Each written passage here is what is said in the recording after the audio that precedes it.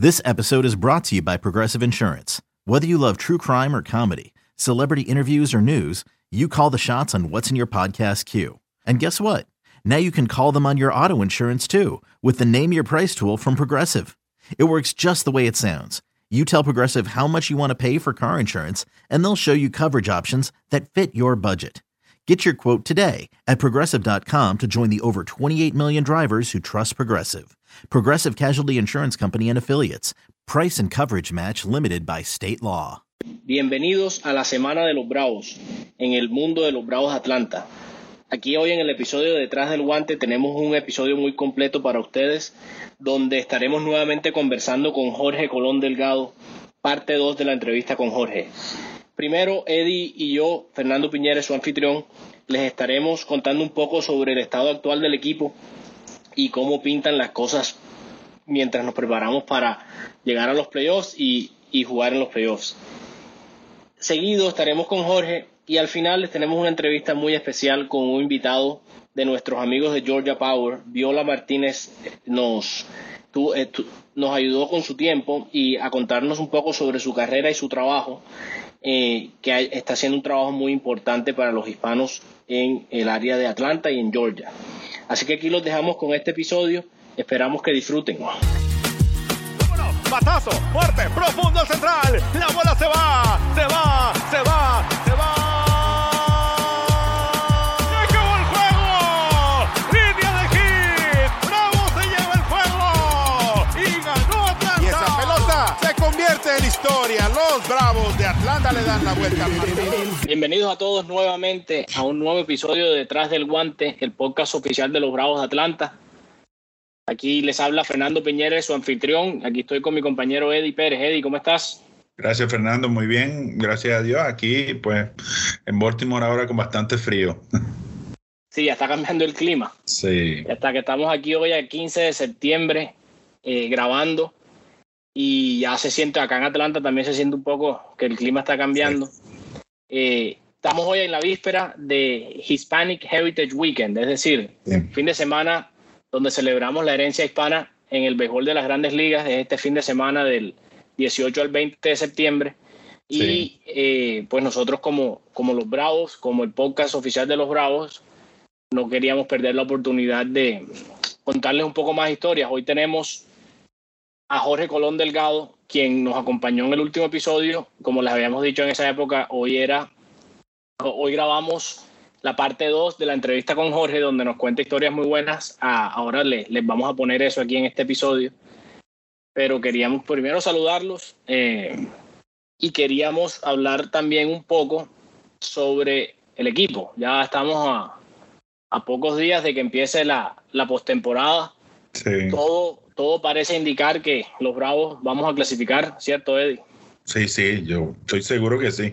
Sí, de pronto, para nuestros oyentes que no conocen, este año todo ha sido diferente. En el mundo entero y en las Grandes Ligas no es la excepción.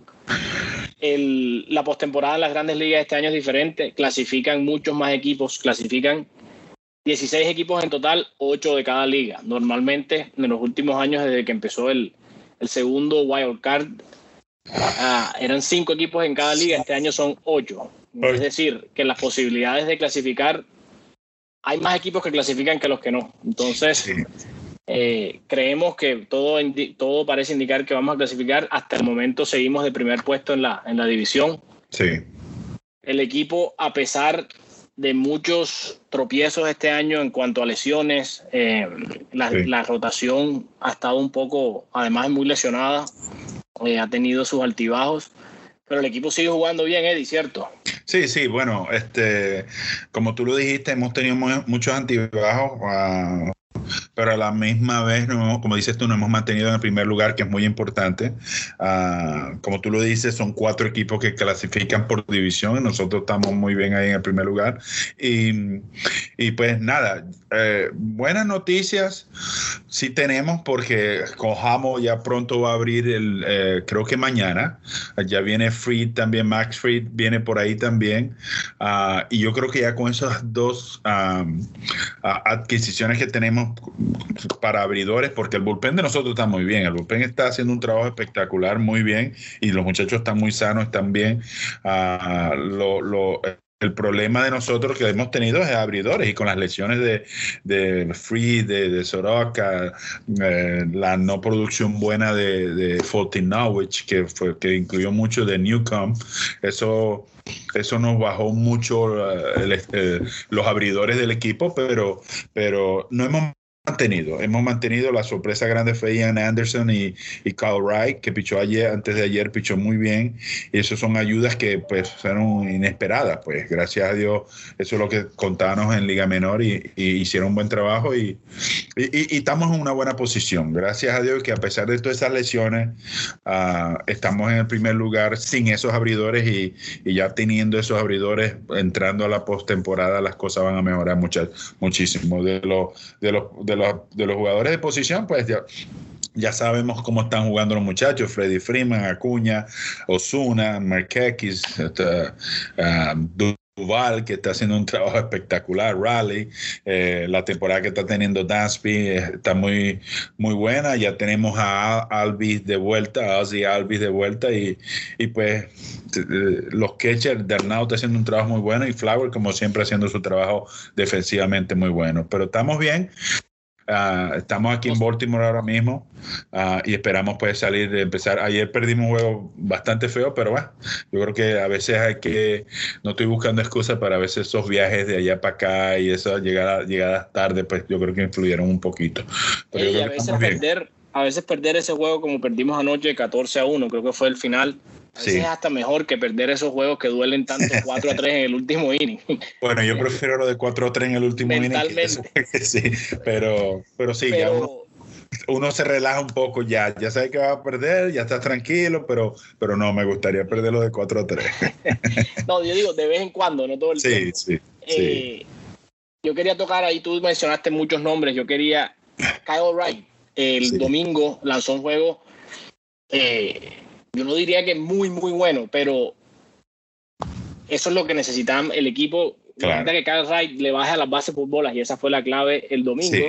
Con la ofensiva que tenemos, no necesitamos que todos los pitchers salgan a lanzar no-hitters cada vez. Simplemente que mantengan a la otra ofensiva y dejar que el line-up haga su trabajo. Y Kyle Wright es una clave importante, y ese día creo que solo dio 2 bases por bola, lo cual es la clave con él. Ian Anderson, pues creo que sobra decir, ha sido, yo no diría que sorpresa del todo, porque pues a mí exacto, yo estoy contigo, yo no daría sorpresa, pues tú y yo lo conocíamos.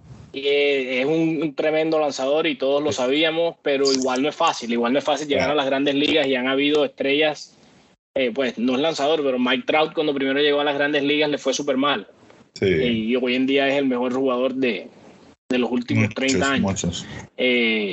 Entonces lo que ha hecho Ian Anderson vale la pena resaltar. Otros jugadores han tomado un paso adelante, como Riley, que a pesar de que los números no son los mejores del mundo, sí se ve una mejoría muy importante este año, y ha hecho un trabajo excelente ofensiva y defensivamente. Dansby Swanson está teniendo un año increíble que yo creo que se veía el progreso, porque Dansby, a pesar de que de pronto no ha cumplido con lo que él mismo también espera de su carrera, sí se ve que va avanzando. Entonces este año ha demostrado la calidad de pelotero que es. Pues, exacto. Freddie Freeman, sí, yo no sé qué más decir sobre Freddie Freeman, la verdad, porque nada, no queda nada más que decir. Entonces, la verdad es que el line-up ha sido increíble. Una cosa, Eddie, que te quería preguntar aquí en vivo, que a mí me sorprende mucho del equipo, no solo este año, pero yo lo he visto más este año que en los años anteriores, es la capacidad que tienen ellos para nunca estar fuera de un juego. La semana pasada contra Washington íbamos perdiendo 5-0 2 días seguidos, y un juego en el cuarto, quinto inning, y uno de esos juegos lo ganamos, y el otro juego que debimos haberlo ganado, dejamos 22 en base y hemos debido haberlo ganado, pero lo llevamos hasta el inning, creo que 12. Es decir, eso no es normal. Eso no es normal, porque muchos equipos se van debajo y básicamente es muy difícil remontar, y los Bravos no son así. Esa ofensiva sigue bateando y bateando y bateando, y nunca están fuera de un juego. Sí, lo dijiste antes. Acuérdate que si el pitcher nos da 5 innings buenos, como tú lo dices, que anoten 3 o 4 carreras, le anoten, la ofensiva de nosotros puede hacer el trabajo. Mira, el domingo con Schweitzer, el mejor pitcher de Washington, lo remontamos de una vez. Y si tú eres abridor y duras 5 innings, yo creo que el bullpen se encargará de lo demás. La ofensiva siempre va a estar ahí. Vamos a tener jugadores que van a sacar la bola en cualquier momento, y lo hemos visto en las últimas 2 semanas con todo eso poco de jonrones que hemos dado, pero la ofensiva de nosotros es increíble. Ozuna, todo, y como tú lo dijiste, el abridor nos da 5 innings de 3 carreras, estamos bien, porque sabemos que vamos a batear, y después se va a encargar el bullpen, que para mí uno de los mejores bullpenes de la liga lo tenemos nosotros, y lo están demostrando, pues, haciendo las cosas como tienen que hacer, y eso es todo lo que Brian Snitker les pide a los abridores. A veces, pues, como Ian Anderson y Kyle, que van más de 5, es espectacular, porque no se esperaba eso de ellos. Y pues anoche Tuki llegó mal y no le fue muy bien, pero yo creo todavía en Tuki. Vamos a ver qué va a pasar con él, y yo creo que esas 2 ayudas de Kyle Wright y Ian Anderson fueron de mucha ayuda para nosotros después de las lesiones de los importantes abridores que tenemos. Vamos a ver qué pasa esta semana, que va a ser muy importante. Sí, no, el equipo hasta ahora, aquí estoy viendo los standings. Estamos ahora mismo martes 15 de septiembre, 28-20, 28 ganados, 20 perdidos, 2 juegos y medio por encima de Miami. 2 y medio, sí. Pero la verdad es que el equipo ha demostrado mucha profundidad también, muchos jugadores muy buenos. Entonces eso ayuda muchísimo.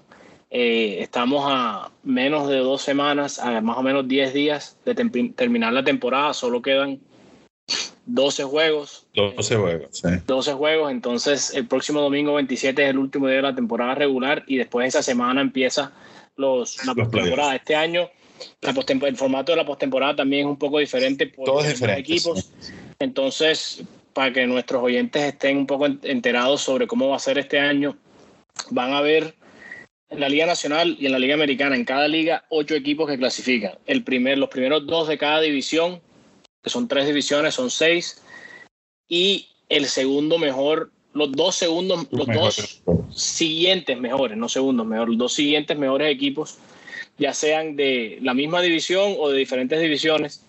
A estos momentos estamos los Bravos en la Liga, en el este de la Liga Nacional, los Bravos y los Marlins de Miami, la Central, los Cachorros de Chicago, Cardenales de San Luis, y en el oeste, que los Dodgers no pensaron que iban a tener tanta competencia este año, y los Padres de San Diego están ahí pisando de los talones. Ayer jugaron un juegazo. Esos son los 6 equipos de la división. A un juego y medio. Y los que le siguen son Filadelfia y parece que San Francisco. Pero hay muchos equipos en la Liga Nacional que están ahí mismo. Una vez clasifiquen los 8, quedan sembrados del 1 al 8, dependiendo de récord y dependiendo si ganaron la división, y juegan una serie de 3 juegos, 2 de 3, el que gane 2 de 3, en la casa, todos en el mismo estadio. Es decir, digamos, por ejemplo, que los Bravos son rankeados número 2, les tocaría contra el número 7, que por decir un equipo es San Francisco. Entonces juegan San Francisco y Atlanta. En Atlanta los 3 juegos, si es necesario. El primero que gane 2 pasa a la siguiente ronda, y a partir de la siguiente ronda es como siempre hemos visto, por lo menos desde el año 1995, con la serie de división, después la serie de campeonato y después la serie mundial. Después de esa primera ronda donde juegan 2 de 3, ya así es como siempre hemos visto. Entonces... Sí. Ahora, anoche hubo una información, o se reunieron anoche la asociación y MLB, y parece ser que ya los playoffs se van a hacer en un bubble. Eso parece esta mañana, que no he visto la noticia en detalle, pero parece que van a jugar, según tengo entendido, y esto no es confirmado, la Liga Nacional en Texas, en el estadio de Arlington de los Texas Rangers, y en Houston, y en la Liga Americana en California, en el sur de California, con Los Ángeles y San Diego. Sí. Y después se va a hacer también la Serie Mundial en Texas, en un territorio neutro. en Arlington. Entonces este año va a ser diferente en todo sentido, pero como siempre hemos dicho, Eddie, hay béisbol. Mientras haya béisbol. Sí. Y lo otro es que están pensando y hay gente que no está de acuerdo y hay gente que está de acuerdo. Es lo que está haciendo MLB de ponerla en un bubble, a una burbuja, pues a todas estas, a todos los equipos. Y yo estoy de acuerdo porque nos mantiene sanos, nos mantiene safe, como dicen, de la enfermedad. Con salud. De esta pandemia y pues si quieres terminar, pues se enferma uno, las cosas se van a poner feas. Si se enferma alguien, las cosas se van a poner muy feas. Y acuérdate, si consiguen a alguien positivo en tu equipo, ya son 2 días que tienen sin jugar y se van a cancelar los juegos. Yo creo que sería una buena idea de MLB.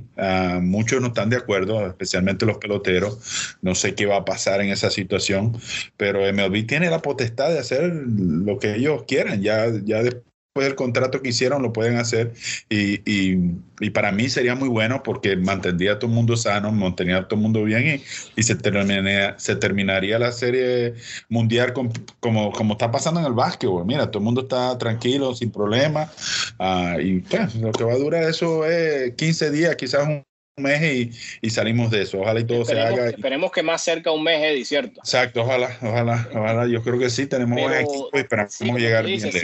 Un caso positivo demora 2 o 3 días y una demora de 2 o 3 días en la temporada regular.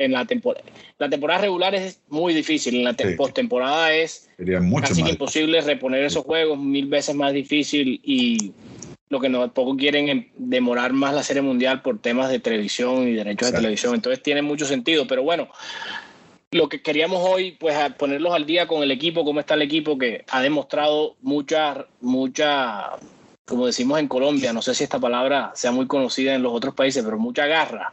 Sí. Y estamos ahí, Eddie, estamos muy bien. La postemporada y la cosa pinta bien, entonces esperamos que nos acompañen, ya sea desde la casa por televisión, nos hagan barra desde la casa. Sí. De pronto conversamos nuevamente antes de que empiece la postemporada. Claro. Pero hoy aquí los dejamos con Jorge. Jorge nos contó historias muy buenas nuevamente como la vez pasada. Esta vez un poco diferente el tema, pero la misma calidad de historias, así que muy bueno. Esperamos que lo disfruten, Eddie, y pues... Y que aprovechen la semana hispana que va a ser esta semana y que nos acompañen también. Correcto, nos acompañen el fin de semana, pues nos acompañen siempre, este fin de semana especialmente, que vamos a celebrar la herencia hispana y vamos a tener diferentes promociones, diferentes activaciones en el estadio y en la transmisión de televisión. Así que los dejamos aquí con Jorge y esperamos disfruten la entrevista y nos vemos pronto. Gracias.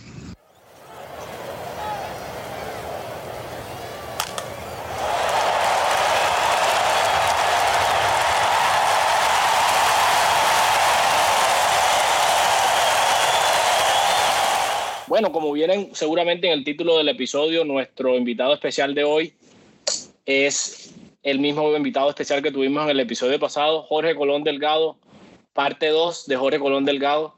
Como les habíamos comentado, Jorge nos iba a acompañar nuevamente esta semana,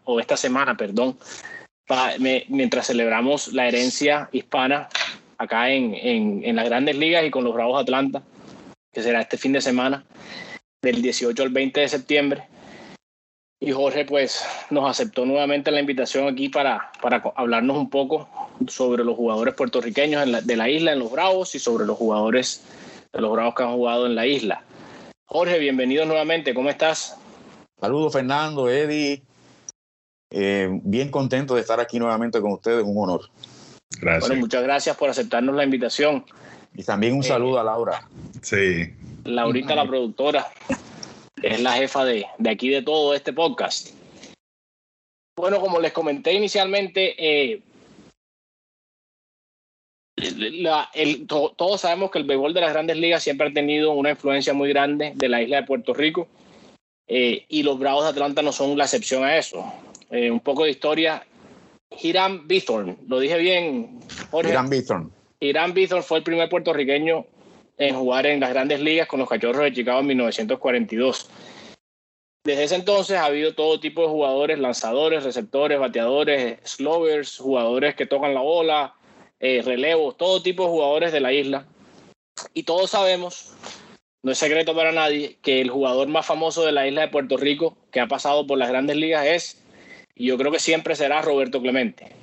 Roberto Clemente, la semana pasada celebramos en Grandes Ligas Roberto Clemente Day, y fue todo un éxito, como todos los años, la celebración de la vida de él como pelotero, de la vida de él como persona, como todo el trabajo humanitario que hizo, y todo, pues la historia creo que todos la sabemos, y no vamos a entrar en ese detalle aquí hoy, pero Roberto Clemente fue el que le abrió las puertas a muchos jugadores de Puerto Rico, y muchos jugadores no solo de Puerto Rico, sino que yo creo que de pronto Eddie sabe más que yo de esto y de que todos nosotros, pero a todos los jugadores de Latinoamérica, no solo Puerto Rico, sino Dominicana, Venezuela, Colombia, Cuba, México, Panamá. Roberto Clemente fue la primera estrella de Latinoamérica que le abrió todas las puertas a todos esos jugadores. Eddie es el ejemplo perfecto de eso, ¿cierto, Eddie? Sí, no tanto lo que hizo en el terreno, todo lo que hizo Roberto fuera del terreno, que fue muy importante, y ahorita hay un premio que, por cierto, de nosotros está seleccionado Freddie Freeman para ese premio, por el premio Roberto Clemente, y siempre me gustaría que sean dos premios, uno para el americano y uno para el latino, de ese premio Roberto Clemente, porque lo que hizo Roberto Clemente fuera del terreno fue algo que fue espectacular y fue algo muy bonito, y pues ese es el premio que le da MLB a los jugadores que hacen cosas caritativas para el fanático, para la gente, y pues ese premio se llama Roberto Clemente, y eso es algo muy bonito. Y como lo dije antes, hay muchos venezolanos, hay mucha gente que está metida allí, y pues por nosotros está Freddie Freeman, y esperamos que lo gane. Sí, un poco de contexto. El premio Roberto Clemente, como Eddie mencionó, se le entrega al jugador que consideran que ha hecho el mejor trabajo humanitario, el mejor trabajo fuera del campo de las grandes ligas. Cada equipo escoge un jugador de su equipo, entran 30, y después hay un comité que cada año escoge al ganador del premio, que se presenta en la Serie Mundial. Un premio súper prestigioso entre los jugadores, y un premio que ellos no toman a la ligera. Sí. Pero bueno, Eddie, yo creo que los oyentes hoy no nos quieren oír hablar tanto a nosotros como a nuestro invitado. Sí. Y creo que Jorge nos tiene una historia bastante curiosa sobre Clemente y con los Bravos de Atlanta, que no mucha gente conoce, ¿cierto, Jorge? Sí, perdón, Roberto Clemente en el 1954, cuando fue firmado por los Esquivadores de Brooklyn, en ese proceso recibió una oferta de los Bravos de Milwaukee, $35,000, y él había hecho un compromiso ya con Brooklyn, y por eso es que firma con los Esquivadores. El que le hizo la oferta fue Luis Rodríguez Olmo, que jugó con los Bravos de Boston y era escucha de Milwaukee. Y eso me lo contó él, está en los libros, que él le ofreció $35,000 y pensaban que iba a aceptar, pero la palabra de Roberto era fuerte, ¿sabes? Roberto era un hombre honesto desde joven y responsable, y dijo, no, yo hice el primer compromiso con Brooklyn, voy a firmar con Brooklyn. Así que pasó una oferta de $35,000 para coger una de $10,000 con los Esquivadores. Y cumplir con su palabra. Ya tú sabes, ahí uno se da cuenta de la clase de persona que es, la educación que le dio su papá y su mamá, los valores morales. Así que él desde muchacho siempre fue bien recto, y gracias a esa educación que su papá y su mamá le dieron, fue en gran parte se debe el éxito que tuvo en las grandes ligas como pelotero y como persona. En estos días, con la partida de Tom Seaver, el as de los New York Mets y otros Cincinnati y otros equipos, pero principalmente de los Mets de Nueva York, también salió la historia que los Bravos tenían los derechos a firmarlo, y por una regla extraña no pudieron hacerlo, y les tocó ceder los derechos, y por eso terminó firmando con los Mets de Nueva York. Pero interesante cómo pasó algo similar con Clemente, y era más o menos la misma época. No me quisiera imaginar cómo hubiera sido ese equipo con Henry Aaron, Clemente, Tom Seaver. Pero bueno, seguramente otros equipos dirán lo mismo de las estrellas que dejaron pasar o han podido tener, ¿cierto? Sí, cada franquicia en su historia tiene uno de esos, un error tremendo. El caso de Brooklyn nosotros dejamos de pasar a Mike Trout. Al igual que 24 otros equipos. Sí, pero nosotros teníamos el chance de agarrarlo. Teníamos, sí. Él lo agarró y nosotros, vamos a coger este pitcher. Y ese pitcher ya no está con nosotros ya. Sí, pero así es. Todos los equipos tienen una historia así, errores. Sí. Pero esa de Brooklyn es una de los errores más grandes, porque dejaron ir a Roberto Clemente. Imagínate. Pero bueno, entonces, como les comentamos al principio, hoy queremos que Jorge nos cuente un poco sobre jugadores de la isla de Puerto Rico que han jugado con los Bravos de Atlanta, o de Milwaukee con la franquicia de los Bravos, o de Boston, y jugadores de los Bravos que hayan jugado en Liga Invernal en la isla, como conversamos la vez pasada. Entonces empecemos primero con los jugadores puertorriqueños que han jugado en los Bravos. Nosotros conocemos todos a nuestro amigo de Eddie, principalmente Javi López, que ya lo tuvimos la fortuna de tenerlo aquí en el podcast, lo entrevistamos en vivo durante Spring Training este año. Javi Vázquez. Javi Vázquez, no, yo iba a hablar un poco de Javi López, que fue excelente pelotero, golfista regular, casi tan malo como Eddie, pero no tan malo todavía. Tan malo no es. Por eso, casi, pero como receptor será muy bueno, ¿cierto, Jorge? Sí, tiene la marca de jonrones para un receptor en la Liga Nacional. Exacto. Correcto. Tenemos Javi Vázquez. Javi Vázquez tuvo un año muy bueno. José Hernández, que Eddie nos mencionó hoy antes de empezar a grabar, que los que no recuerdan, en los años 90 y principios de los años 2000, José Hernández era un infield, tercera base, shortstop. Hoy, el día de hoy, estamos grabando aquí 15 de septiembre, está allá con Eddie en Baltimore, sí. que él es asistente de coach de bateo de los Orioles de Baltimore. Es bueno, aprovechamos, ¿verdad?, para decir el dato de que José Hernández, que aquí le dicen Pito Hernández. Pito, sí. Es el puertorriqueño con más jonrones en una temporada, con 20. Ningún otro puertorriqueño ha conectado más de 20 jonrones. La marca la tiene Willard Brown con 27. Claro, en distintos calendarios, pero José Pito Hernández tiene la marca para todos los nativos con 20 jonrones en una temporada. En una temporada invernal en Puerto Rico, dices tú, ¿cierto? Sí, con Mayagüez. Ok.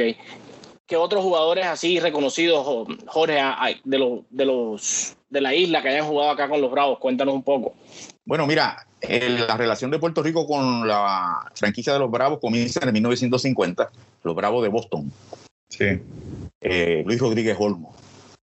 Y ya en el ocaso, ¿verdad?, en el atardecer de su carrera, él jugó con 2 años con los Bravos. Olmo fue el primer latino en conectar un jonrón en una serie mundial en 1949. Entonces, al siguiente año, 1951, los Bravos de Boston firman a Luis Canena Márquez. Canena Márquez, al firmar a Canena Márquez y coincidir con Luis Rodríguez Olmo, se convierten en la primera pareja de jugadores puertorriqueños compañeros de equipo. Oh, wow, qué bueno. Esa fue la primera vez que 2 puertorriqueños jugaron en un mismo equipo.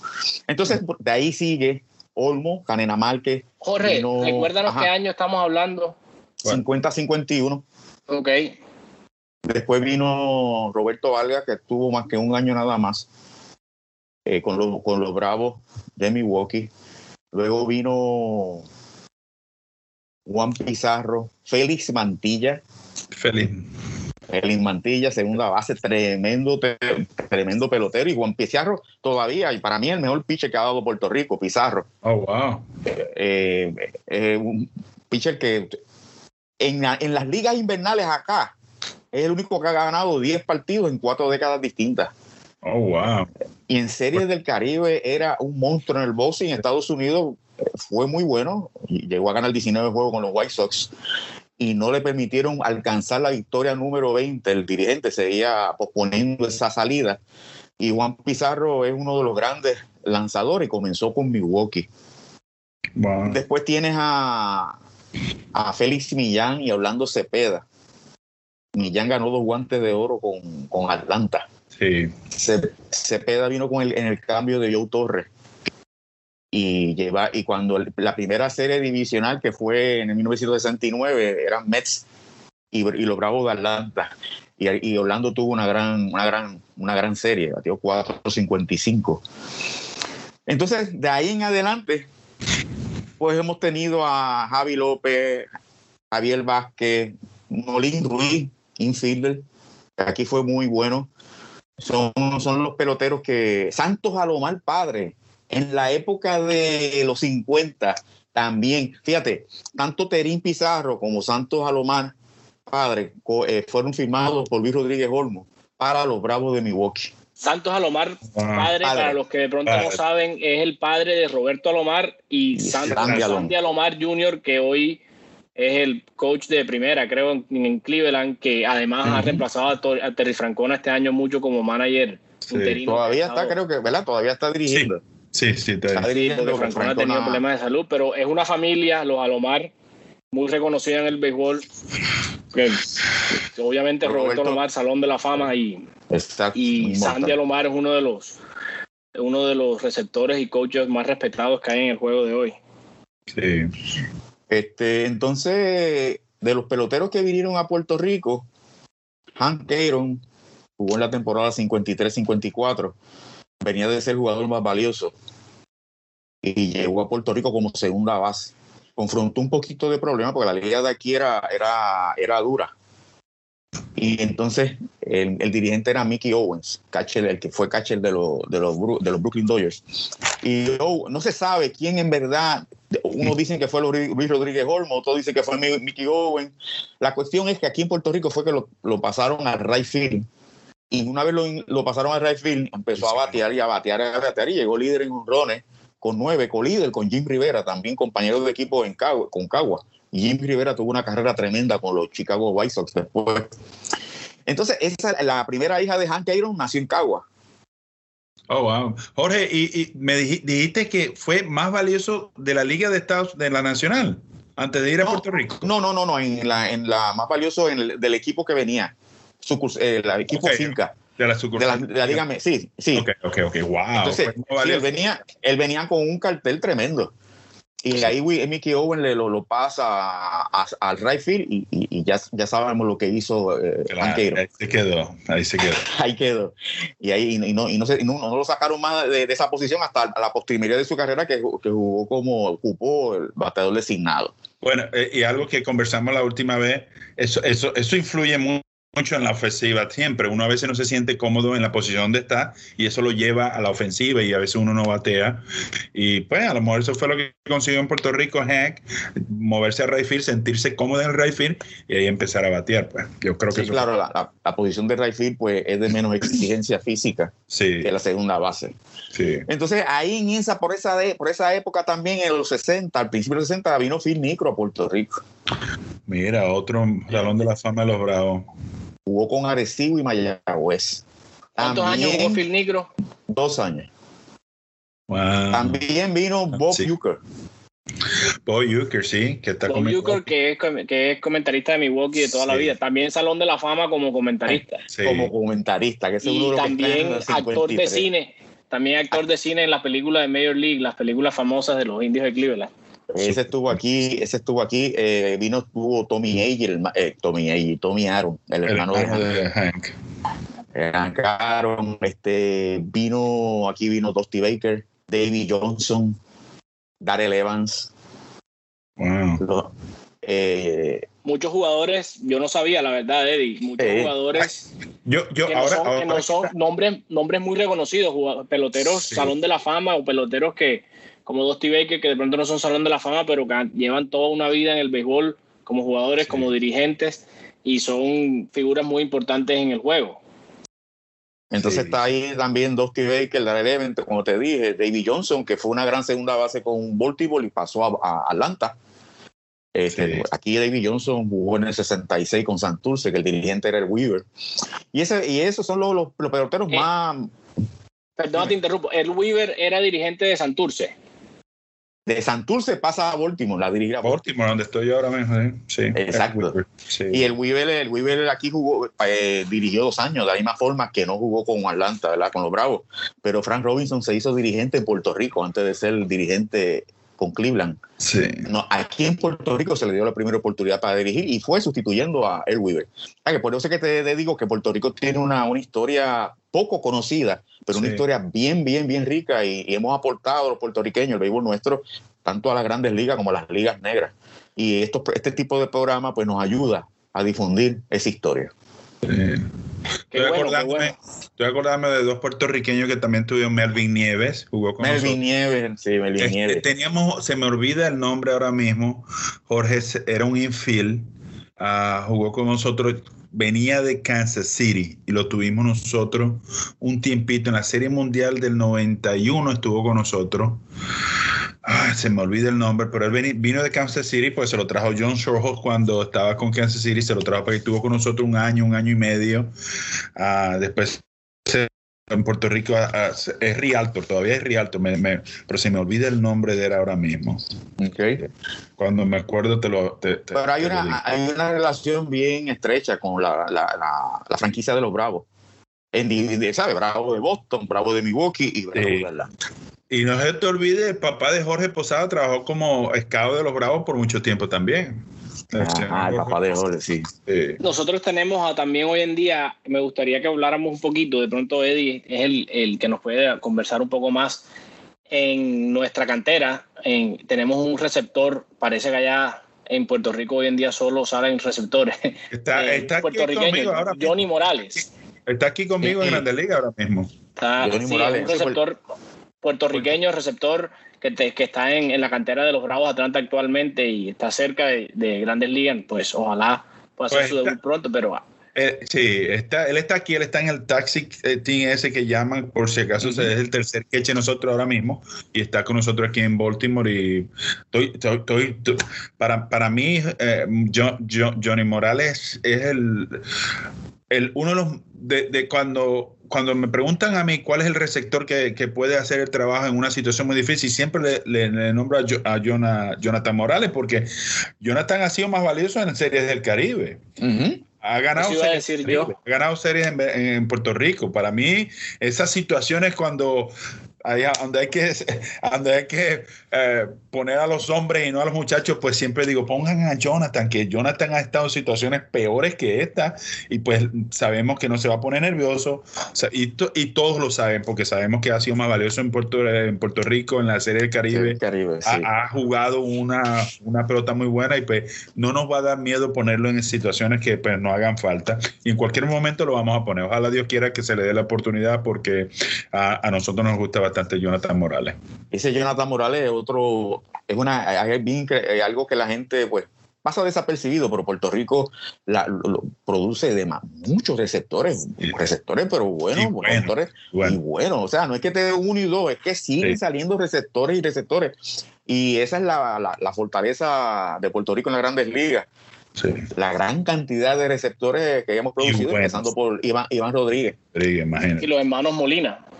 Los hermanos Molina, Yadiel es un Hall of Famer. Ahora cuando él conecte los Hit 2000 va a estar, tiene el ticket para el Salón de la Fama. Así mismo y tú tienes a Posada, tú tienes a Javi López, Benito Santiago, gente que tiraba de piso, muchachos, ¿sabes?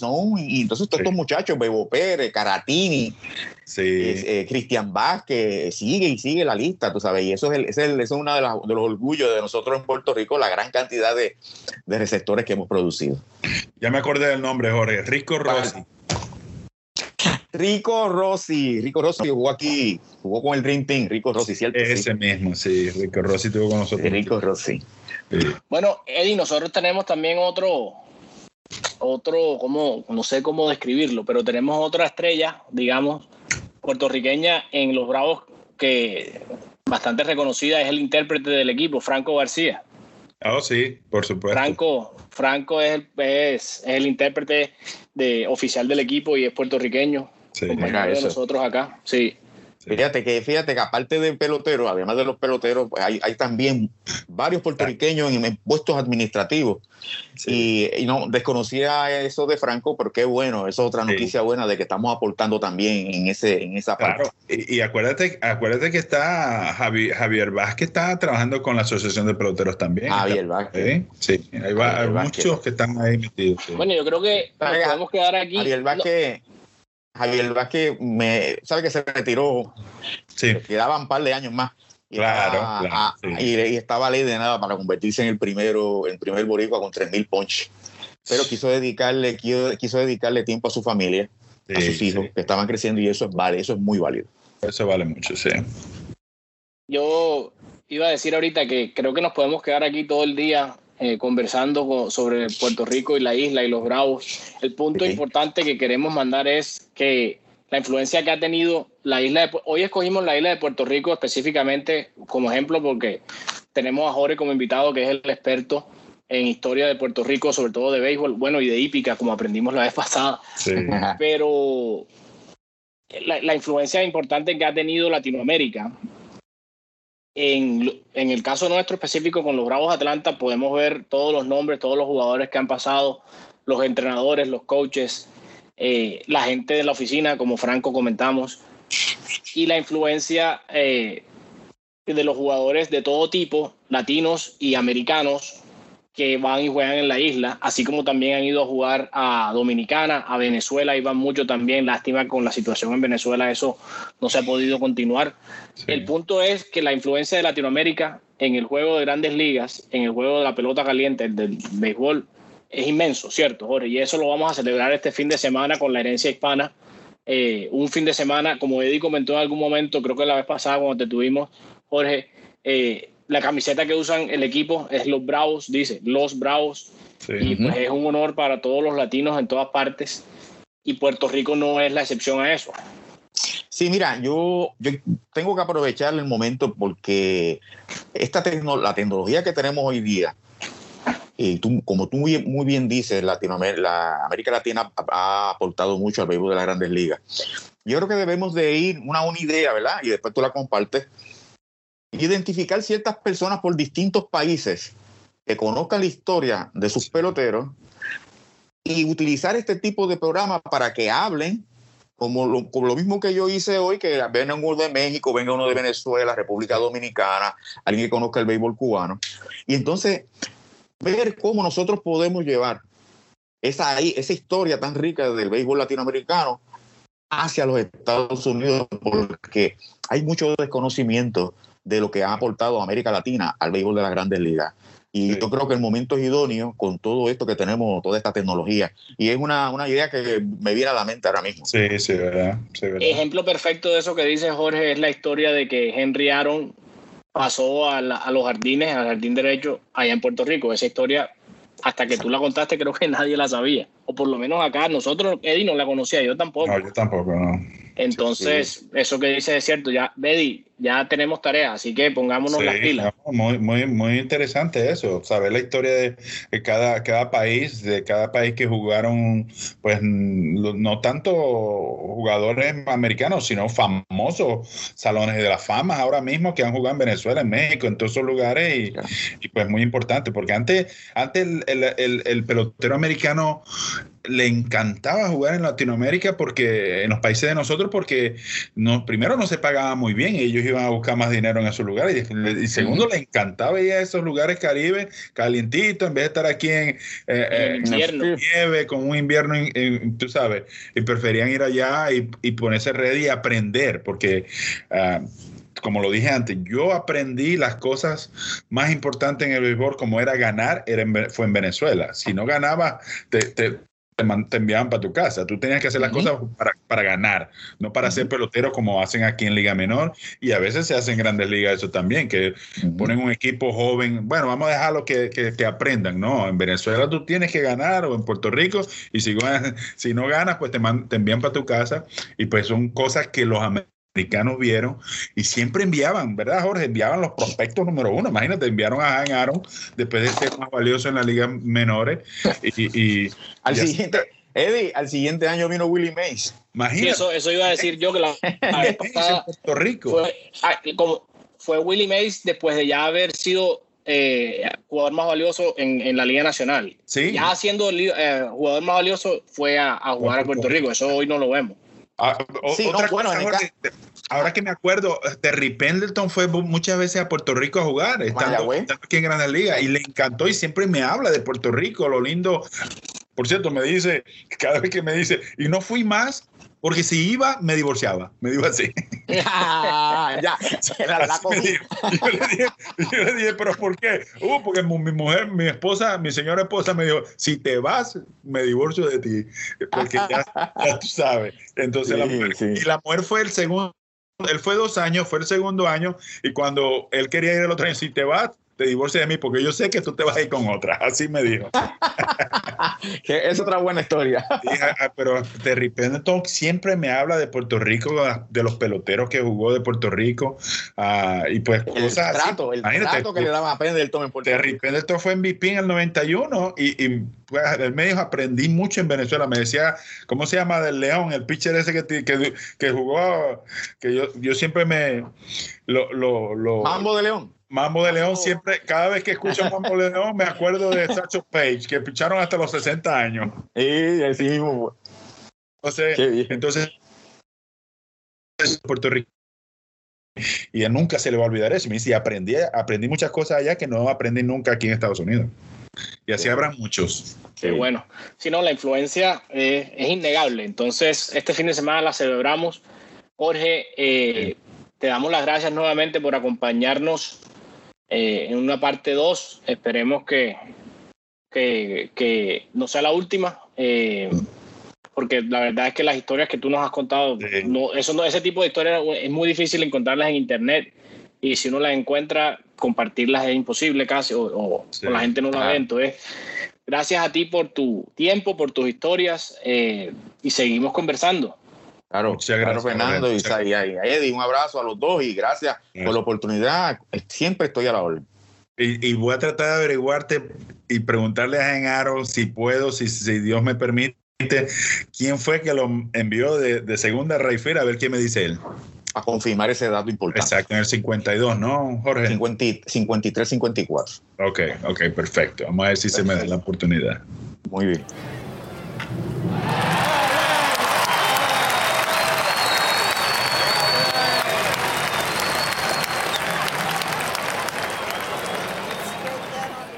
Bueno, Eddie, aquí hoy tenemos otro invitado muy especial en nuestro episodio de Detrás del Guante. Aquí con nosotros hoy está Viola Martínez de Georgia Power. Viola, bienvenida, ¿cómo estás? Muy bien, gracias por tenerme. Bueno, Viola es una persona que queríamos destacar, es una persona muy importante para los latinos en Georgia, y queríamos destacarle a ella y su trabajo para el fin de semana de los Bravos. Como les dije, Georgia es de nuestros amigos de Georgia Power, Viola es de nuestros amigos de Georgia Power, y ella ha hecho un trabajo muy bueno para los latinos en Atlanta y en todo el estado de Georgia. Ella, si no me equivoco, Viola, si digo algo que no es correcto, por favor me corriges. Ella ha trabajado con muchas personas que vienen a Estados Unidos, y esas personas, una parte muy importante de tu trabajo es enseñarles el inglés como segundo idioma, ¿cierto? No les enseño el inglés, pero he llegado a las clases, a los cuartos de los niños donde es su primer día que están aquí en la escuela. So, el trabajo con Georgia Power que hago es ciencias, tecnología, ingeniería y matemáticas. Como lo que llaman STEM en inglés, ¿cierto? STEM. Ok. Y esos son niños que vienen muy jóvenes por primera vez a Estados Unidos. Sí, a veces están bien confundidos, tienen a alguien como ustedes que les están ayudando a aclamarse, les están traduciendo, y cuando veo eso, entonces yo vengo y les explico en español, y luego sonríen y empiezan a participar. Claro, se abren un poco más y ven a alguien familiar y que le pueden entender y con quien se puedan comunicar, ¿cierto? Qué bueno. Mira, Viola, muchas gracias por estar con nosotros. yo creo que parte de tu trabajo es lo que hace Fernando también. Fernando ayuda a muchos muchachos cuando llegan de otros países por primera vez y Fernando, y hay otro señor que tenemos puertorriqueño, se llama Manny. Manny es como el papá de los muchachos, una persona muy querida. Y pues como te dije antes, para mí es muy bueno ver eso porque yo pasé todos esos problemas. Yo llegué aquí por primera vez y nunca tuve ese apoyo de un Fernando, de un Manny, y pues me alegra mucho que tú estés haciendo eso con la comunidad latina, con la comunidad española. Y pues te quería preguntar, sé que no eres fanática de los Bravos. Me dijeron por ahí que eres fanática de Texas Rangers. No. Sí soy de los Bravos. Ah, sí, ya cambiaste. Solamente que si juegan contra Texas. Ok. Bueno, nosotros esperamos llegar al estadio de Texas este año, porque ahí es donde va a ser la Serie Mundial. Somos big fans, familia. En el nuevo estadio de Texas, esperamos jugar ahí. Y pues esa era mi pregunta, si todavía sigues siendo fanático de Texas o ya te cambiaste al mejor equipo de Estados Unidos.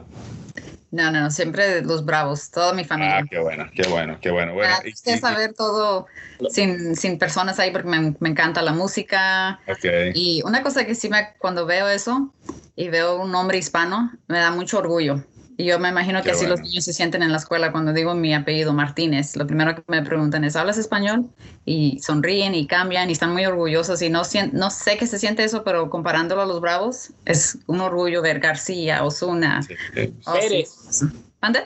Pérez, claro. Pero bueno, también igual ver a la camiseta que diga los Bravos, a mí eso me llena de orgullo y me hace sentir muy bien también. Y me imagino que tú estando en este trabajo de Georgia Power, que es una compañía muy grande, pues ayudando a muchos latinos, pues para ti debería ser, o para nosotros sentirnos orgullosos de tener una persona como tú ahí. Qué bueno, te felicito.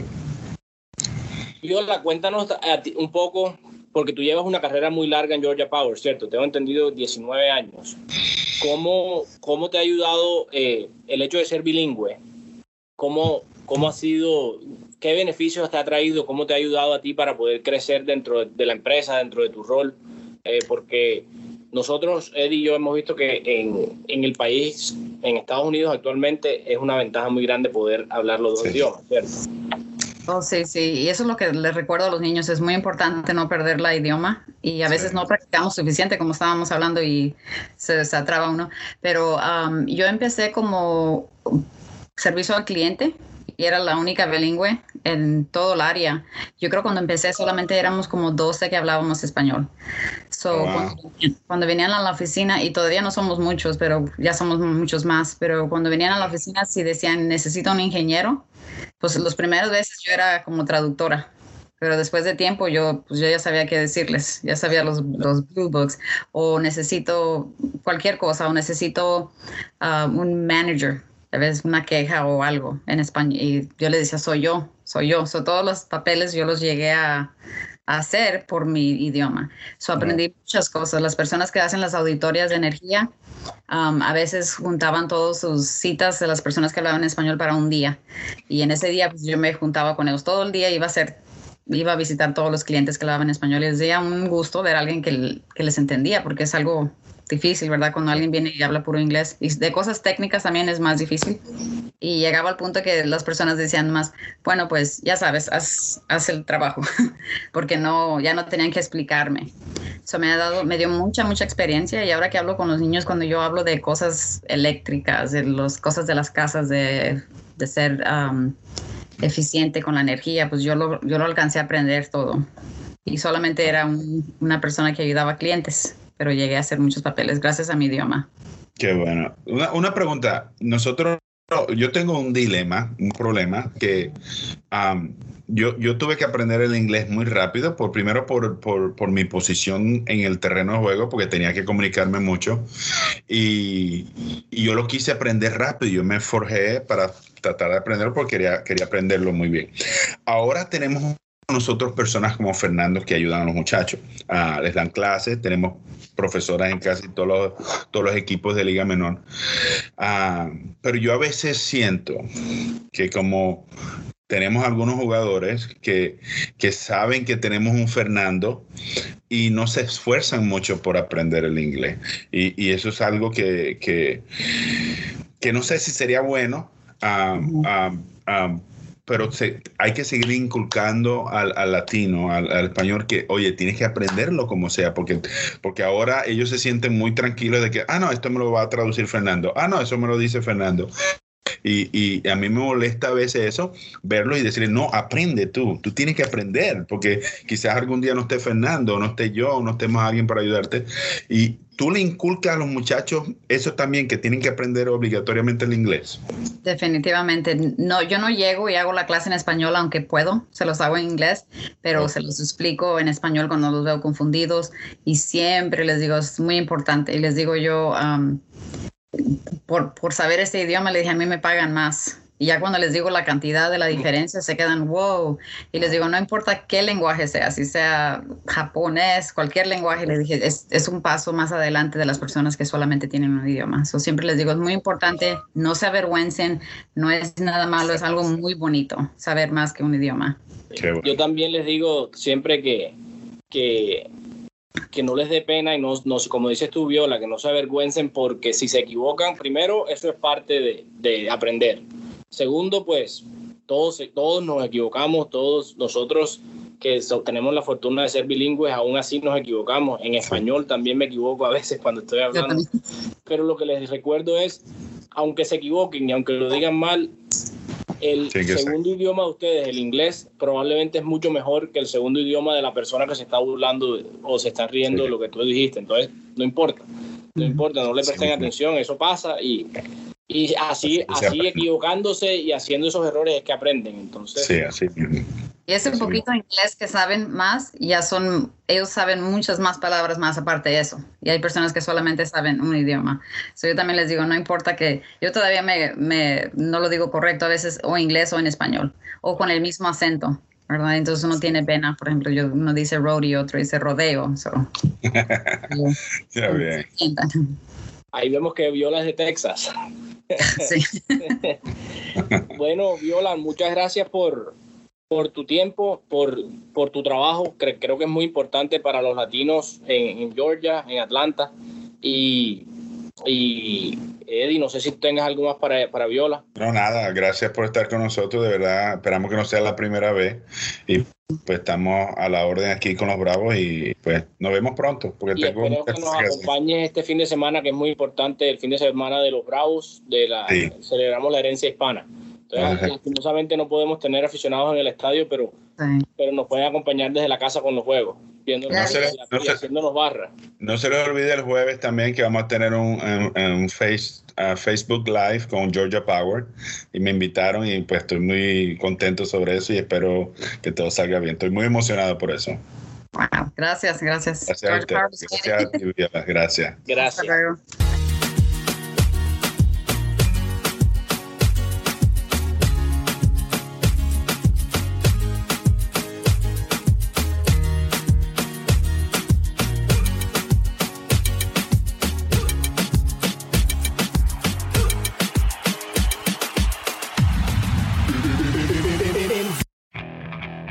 Okay, picture this.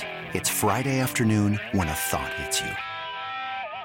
I can waste another weekend doing the same old whatever, or I can conquer it.